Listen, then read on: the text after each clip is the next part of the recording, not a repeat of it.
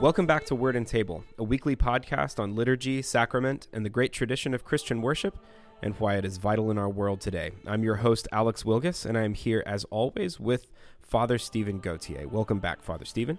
Great to be back, Alex.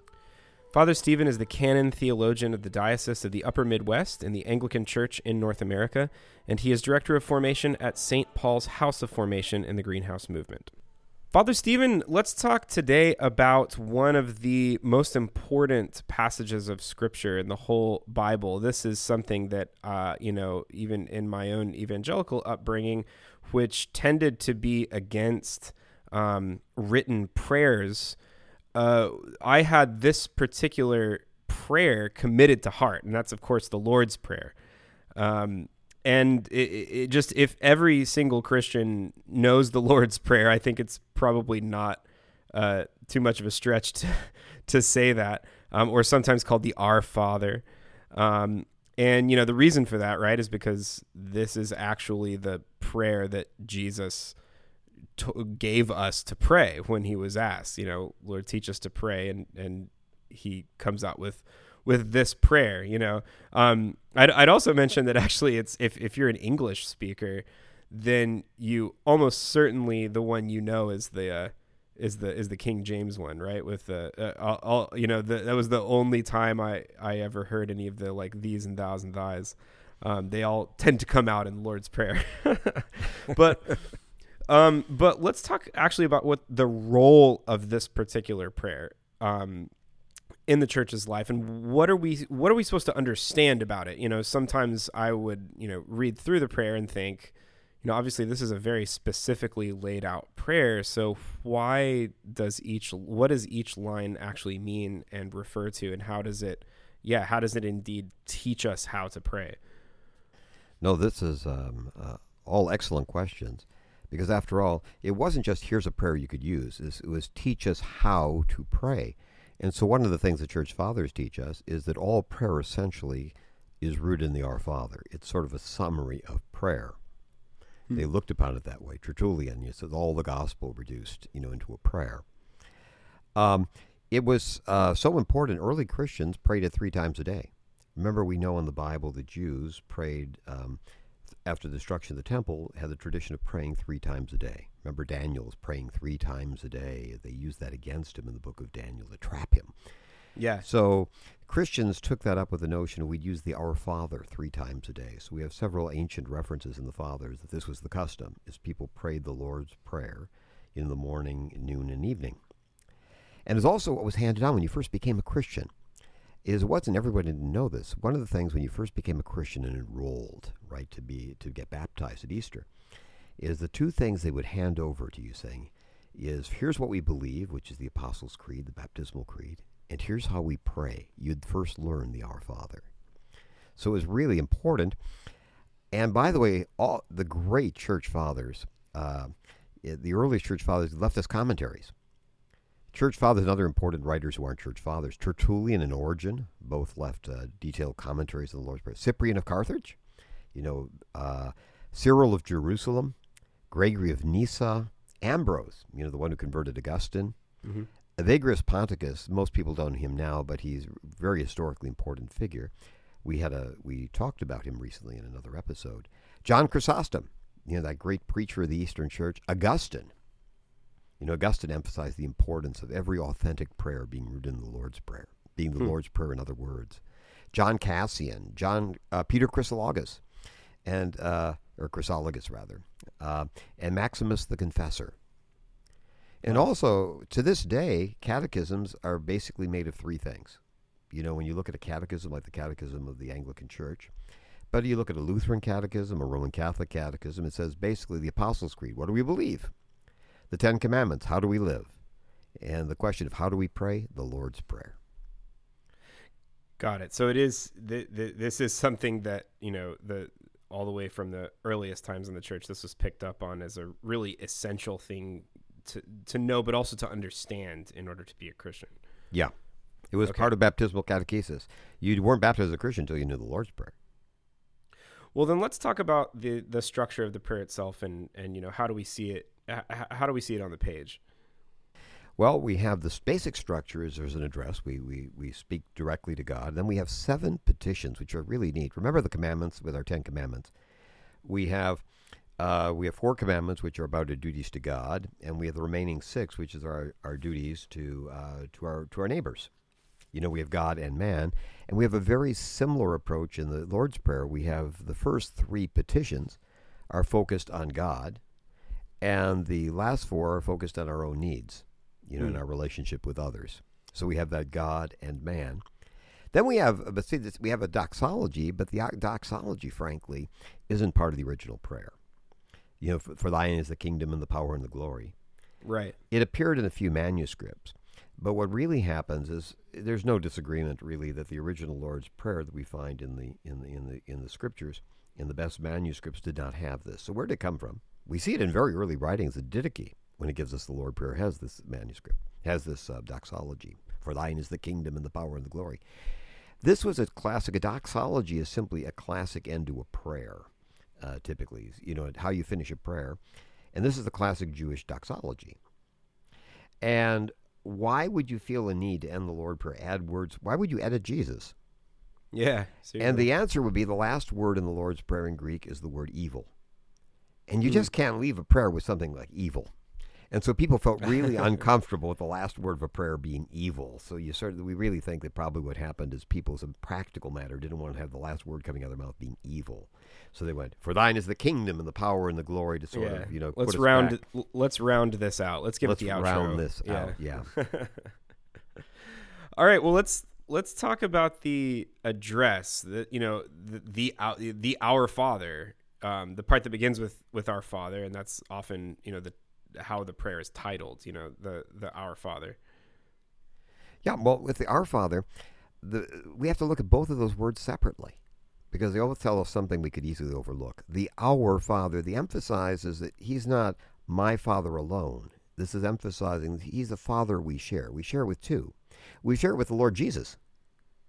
You know, we are brothers of the Lord Jesus. Remember, it says that we are the first of many brothers. God's desire we be the first of many brothers. So we actually pray together with Jesus. This is, you know, we're joined in Jesus' prayer to the Father. But also, the church fathers tell us we never change this prayer when we pray alone. We don't say, my Father in heaven. You know, we always say, our Father, even if we're praying this alone. Yeah. Because we're reminding ourselves that this is also the prayer of the church, that we're praying it with all of our brothers and sisters. This is our common prayer. Yeah. It's the quintessential form of common prayer. So the first thing we're remembering is that our prayer is the prayer we share with Jesus with every other Christian. This is something we do together. My individual prayer is part of something much bigger. The second thing is emphasis on the word Father. And there are 2 things here with Father. Is one, we're told we're given the Spirit to cry out, Abba, Father. It's the confidence of that with a Father is someone we know that has our best interests at heart. You know, we know that our Father is out for us. We are the Father's heir. He describes us as heirs of God. You know, it says, you know, we are the Father's heir. He sees our lives as bound up. You know, if you're not an employee in the ancient world when you're somebody's son, you're going to keep on the business. Yeah. So there's a special relationship of care. The Father loves his Son and cares for him. It's not like an employee. There's a different relationship. And it's even better than an earthly father, because earthly fathers were told in Hebrews 12 when it talks about, hey, you know, God is better than an earthly father. Earthly fathers make mistakes. Sometimes they discipline us simply because they're in a bad mood or something rather than for our good. We can know that God's always, everything he does is with complete wisdom for our good. There can be no doubt about that. But something modern people forget is in the ancient world, relationships always work 2 ways. Yeah. You know, a father had duties, but a son has duties to his father. Right. That's very real. So our Father, we're reminding that he's not simply this is not someone who simply provides good things for us. It's somebody we have a special relationship, a duty towards in a beautiful way. It's a 2-way relationship.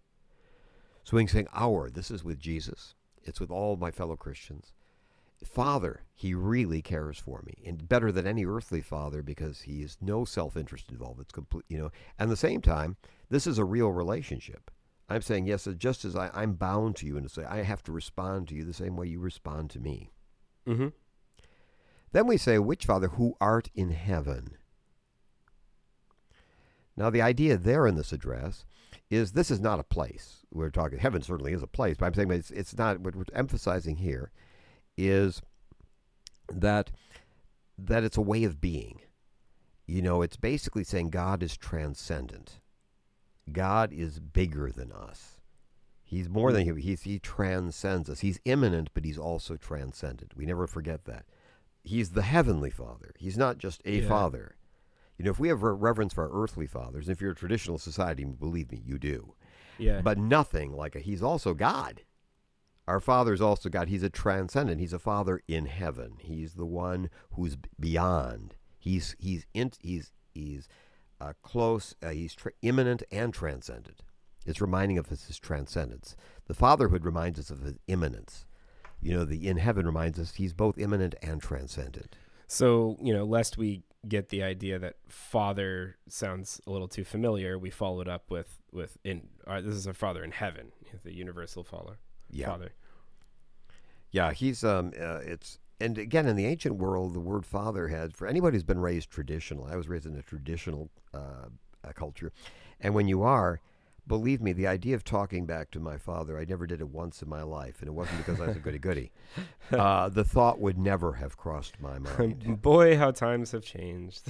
The thought would never have crossed my mind. I mean, if you talk about fear of the Lord, I knew my father loved me and thing, but there was a sense that went with respect. There was no contradiction between profound respect. This is someone you would count on, but there's no question that he was your father. So the idea of transcendence and love were not put in opposition. Sure. Love doesn't mean somebody's buddy. Yeah. So that's the end of the address, right? We've just addressed God the Father in heaven. So that starts this next part, right? So what is this next part called? Well, we have 7 petitions. Okay. And remember, 3 of those are about God and 4 are about us and our neighbors. Okay. So we started 3 about God, 4 about us. Like the commandments. The first part of the first commandments, the first 4 commandments are about God, and the last 6 commandments are about us. Got it. So the first petition is, hallowed be thy name. Yeah. Now, hallowed means that it should be made holy. Holy means something unique to God. And what we're saying, wait a second, excuse me, how can we make God's name is holy? Yeah. Again, name also means something much bigger in the Bible.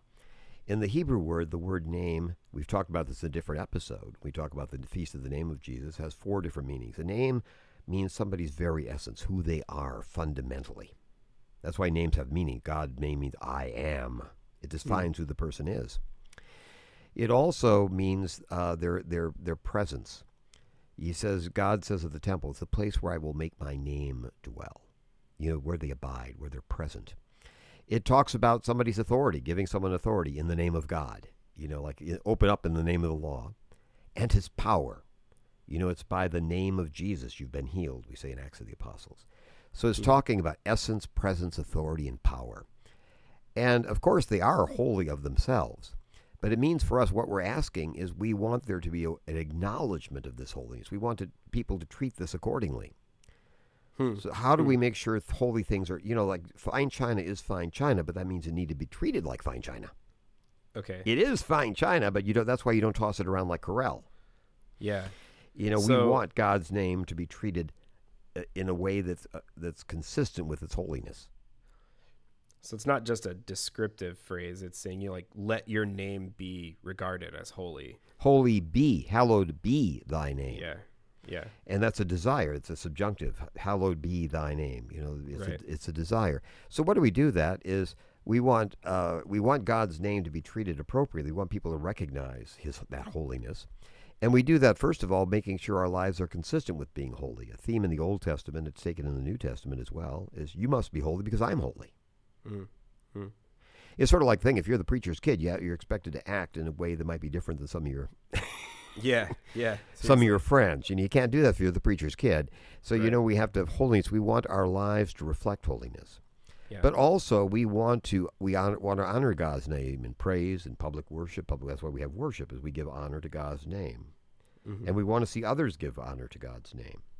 So the idea, we want God's rep, so to speak, to spread. Yeah. God's rep. Remember, that's a real theme in the Old Testament. It really is, yeah. The sake of what other nations are thinking about. What are God's people going to holy say? name. Yeah, that is a big theme. That's a You're big right. theme, God's rep. Okay. So this is kind of referring to that. It's let your reputation be great. Let your Yes. name be holy. Okay. All right, so let's look at the second one, thy kingdom come. That's another just immortal phrase in the English language, especially right there. Kingdom come. Yes. But what does this mean? Well, it means two things. One thing we think of is, remember at the end of the book of Ruth, come Lord Jesus. Maranatha, come Lord Jesus. Is we're asking for Christ's return. We're praying. We're eager for Christ to return in glory. But also it means we want an increase in the kingdom now. The kingdom is breaking into the world. Every time someone comes to the Lord Jesus, the kingdom gets bigger. Yeah. So we're praying that the kingdom will continue to expand, the church will grow, and also in our own lives. That Christ's lordship will take over more of our lives. A lot of us, we, in the ancient world, we've talked about this in a different context, is paganism originally. The word pagan came from countryside. The people in the countryside were the last people to actually be converted to Christianity because they were out of communication. And in our lives, very often, we're sort of like the ancient world where the cities are Christian and the countryside is still in paganism. Is we have certain parts of our lives that are thoroughly under the lordship of Jesus. But we other parts of our lives, it's like he never passed.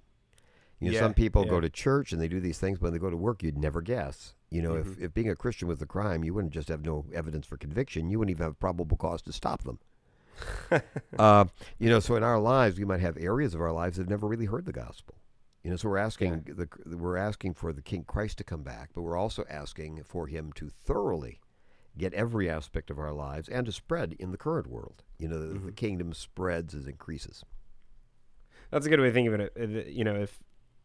If the presence of Christ doesn't, spread throughout your own life and your own members, how can it be expected to spread out from you to the rest of the world? Yeah. It's often what we call besetting sins, but there are certain aspects of our lives. Sometimes we decided we haven't ended. We just have a ceasefire. Yeah. We don't realize the lordship of Jesus means we're taking prisoners, Right. Because we can't have areas of our lives that are just under a ceasefire. Sure. I'm like that. So the third petition, thy will be done on earth as it is in heaven. Well, the classic notion here is, what do we desire? Jesus said, key theme in John's gospel is the will of God is my will. Your will be done. Jesus said, doing my Father's will is like eating for me. He says that, when he talks about the Samaritan woman in chapter 4 of John. They said, where do you get food? He said, you don't get my food is to do the Father's will. It's what gives me life. And we're praying that, that's going to be the same thing for us, that we want his will to be done on earth. That we want our will to be done in our lives. We want our will to be blended with his, and we want his will to rule. It's sort of it ties with the kingdom coming in. But very specifically, we want his will to be done. We desire his will to be our will. And we want to feel the way that Jesus felt about doing God's will. Yeah. And we want that will to, we want God's plan to be worked out in the world. We're saying a yes to God's plan in our life.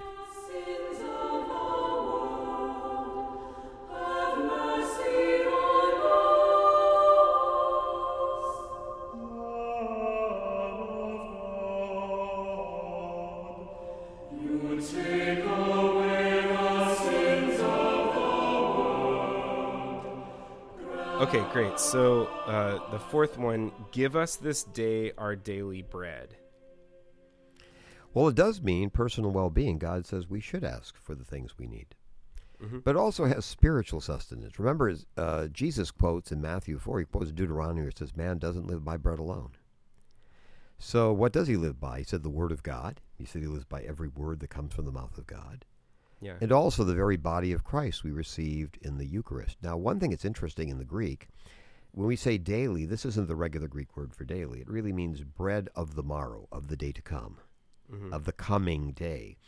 And so that can be used in a very eschatological sense. What is the bread of the life to come, of the coming day? And that's the body of Christ. So the fathers would understand it that way too. So it means that we're asking for spiritual sustenance. Not just we want our bodies to be taken care of, but spiritually we want our daily. We want the bread we need, the Word of God, and feeding with His own life. Yeah. So this stuff we need for life, body and soul. Yes, So, life yeah. in its deepest sense, Mm-hmm. which doesn't eliminate it's our bodily sense too. We ask for God what we need, but we realize we need more than the bread that puts off death another day for our bodies. Mm-hmm. We need the bread. The man who eats of this bread will never die at all, as Jesus says in John. All right, so the fifth one is forgive us our trespasses as we forgive those who trespass against us. Well, sadly, this is the curse that is built into the Our Father. God answers our prayers, and we often say, Lord, what I want you to do is treat me exactly like I treat others, where for some of us that would be a curse. Do we actually forgive others? This is so important unless we miss this. Jesus actually tells us in the Sermon on the Mount, where he gives us the version we normally use as Christians, which is the Matthew version of the Lord's Prayer. This is the only verse he comments on.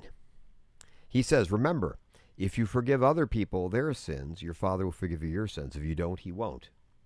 Yeah. And so it's a reminder. We're saying, we're simply saying we have courage to say we know. We don't have to wonder whether God will forgive us. It's easy. If we're forgiving others, he says, I'll forgive you. You can't be more forgiving than I am. If you forgive others, I promise I'll be more forgiving than you are. Conversely, if you don't forgive others, don't looking for forgiveness here. So we're asking him, Lord, forgive us, but it's implying that we realize, and Jesus reminded, I mean what I'm saying here.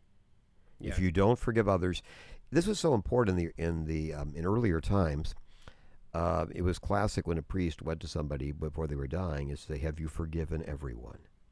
Yeah. You cannot appear before the living God with unforgiveness. It's a serious matter, right? A serious matter.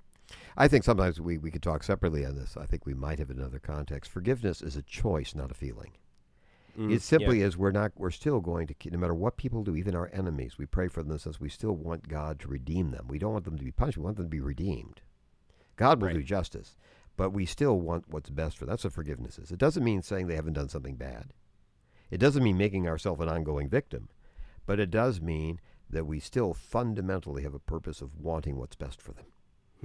That's forgiveness. Yeah. We want to get past it. We don't want bad things. We don't want that glee when bad things happen to people. We want God to be glorified by redeeming a bad situation. Think of Stephen. Stephen, when the people were stoning him. Stoning is a really painful way to go. From people who've experienced it, they say it's really particularly hard. And no pun intended there. But I just realized. But it's very painful. Stephen had said he cried out with a loud voice, Father, do not hold this against them. Now, he didn't mutter under his breath, well, I guess I have to forgive you. I mean, he really wanted that from his heart. He hated the act, but he wanted them to be saved. And the church says that's why Paul was saved, was Stephen's prayer.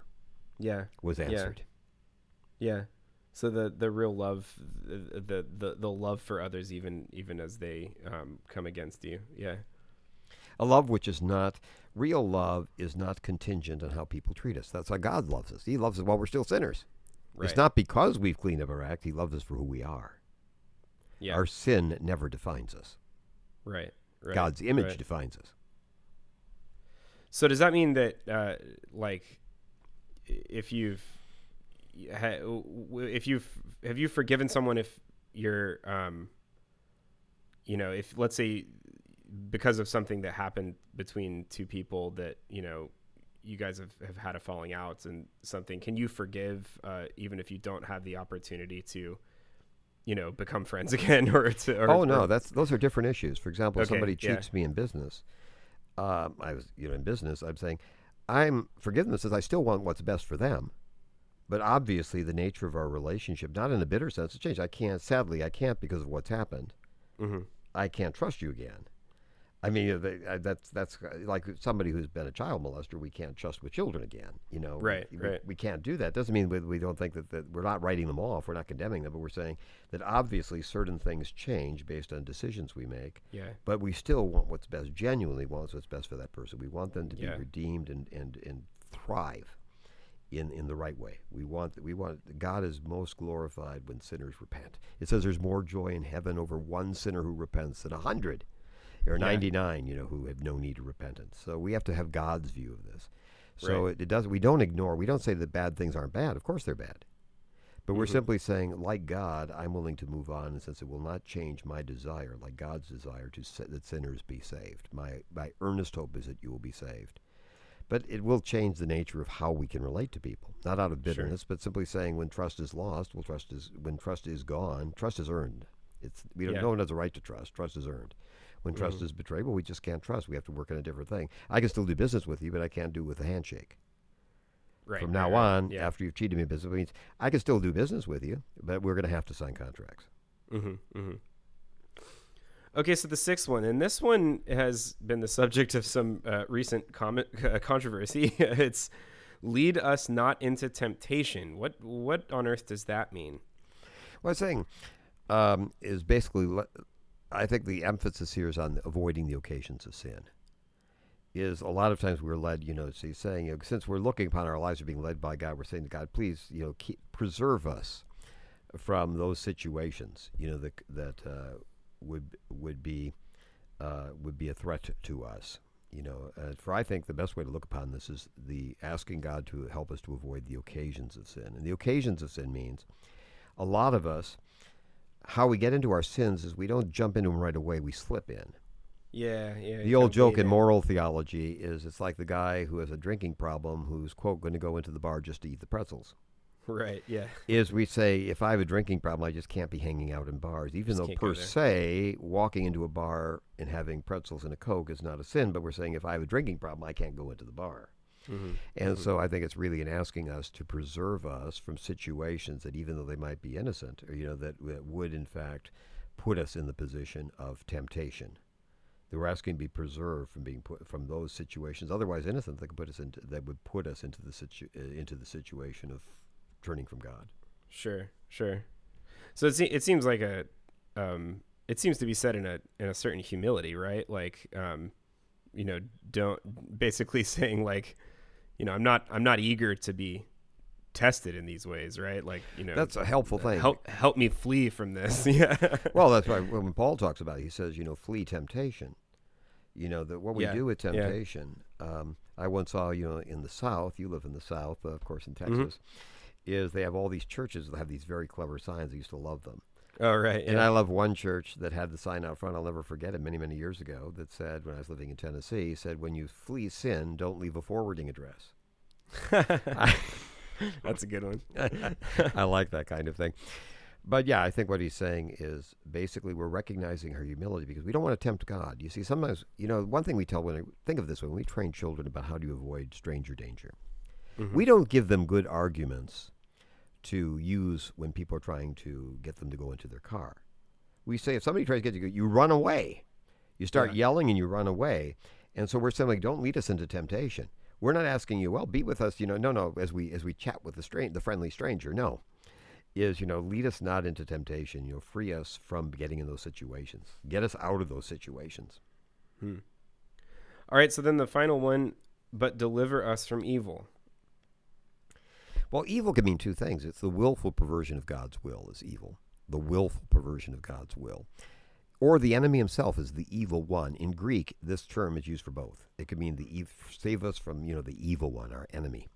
Or save us from, those things which are perversion of God's will. And so the idea is that we ask for God to basically snatch us out of the hand of the evil one. This is beautiful because, I think that one of our problems as Christians sometimes is we forget that we're not fighting against flesh and blood. Sometimes we look upon fighting temptation like it's a personal project, like, self-help. Yeah. No, we're fighting heavenly powers. We need God to snatch us from evil. So we're saying, Lord, I still need you. You're going to be after the one. I'm going to do everything. I'm going to avoid temptation things, but I still need you as the one to snatch me from evil, from the evil one, from the jaws of the evil one. Yeah. No shame in needing God. Only fools think they don't need God. Right.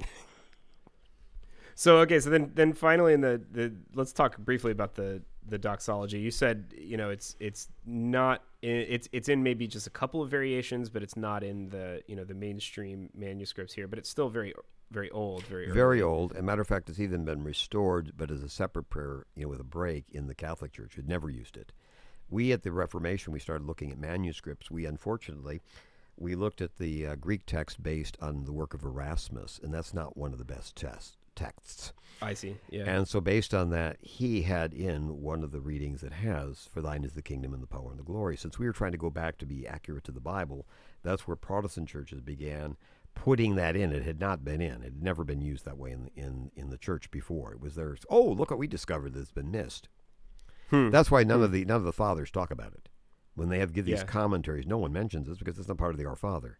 Okay. We were trying to restore what we thought had been lost. It turns out that it should have been lost because that's not part of the original manuscript. It was never seen that way. But we keep it. It's a beautiful thing. Sure. And we're proud of that part of the tradition. The Catholic Church now, when they say it at the Roman Catholic Eucharistic service, is they'll say after the Our Father as a separate thing they will have, but they separate from the Our Father. Then they'll have one other prayer. Then they'll say, okay, for thine is the kingdom and the power and the glory. Sure. Yeah, okay. Yeah, because it can kind of, otherwise you can get the impression that it just kind of all runs together. And so, yeah. And indeed, as Anglicans, we have one tradition that we kept that even for us, we normally use it. We don't, this is called the embolism, is the technical term that's used to describe this. Embolism in the Our Father is not found in Compline. Huh. Okay, yeah. So we leave it off at Evil. certain points just to remind us. Which is actually a reminder of the old way. That's the way until the 16th century everybody said it. Sure. Well, thanks, Father Stephen. Anything else you'd have to conclude the Lord's Prayer? Yeah. I mean, Augustine, I think he's so wise to say, how do I know I'm praying as I should? Are my petitions really reflecting? Am I covering these? He said we can use different words to say the same thing. But if I have a petition that really isn't in one of these, what am I really doing? Is my prayer really in line with the will of God? That's a really good test to use. And I think using the three, many of us have very, very busy lives that we, in the sense, don't have the luxury just at will. But the Our Father is so doable. I mean, we can really pray it. It doesn't take 15, 20 minutes to pray the Our Father. We can devoutly pray it in a few minutes. The idea of having fixed times where we just stop and say, there's no way I'm so busy I can't take, 2 minutes to literally pray the Our Father. That's a good point. Is really a beautiful way to help build in our day those standard times. Like in the Catholic world, where I grew up, the bells used to ring 3 times a day for the Angelus. Yeah. And so I think, as Reformed Catholics, I think the idea of restoring the ancient practice of the 3 times, daily Our Father. By the way, that's retained in the liturgy. We have the Our Father at Eucharist, at morning prayer and evening prayer, and also one more thing. Teresa of Avila said, she said, we know the prayer so well. It's extremely powerful if we really say it slowly and carefully and really focus on it. The dangers, we know it so well. And that's my personal experience. I love the Lord's Prayer. And I really, really pray it. Not just going through. I mean, really, sit and pray that prayer. It can be very amazingly powerful. Yeah. When we don't just go through it the regular rhythm. Our Father who art, it's really our Father, who art in heaven. When we really go through and think about it, it can be an amazingly powerful way to pray as we should pray, to ask God for the right things.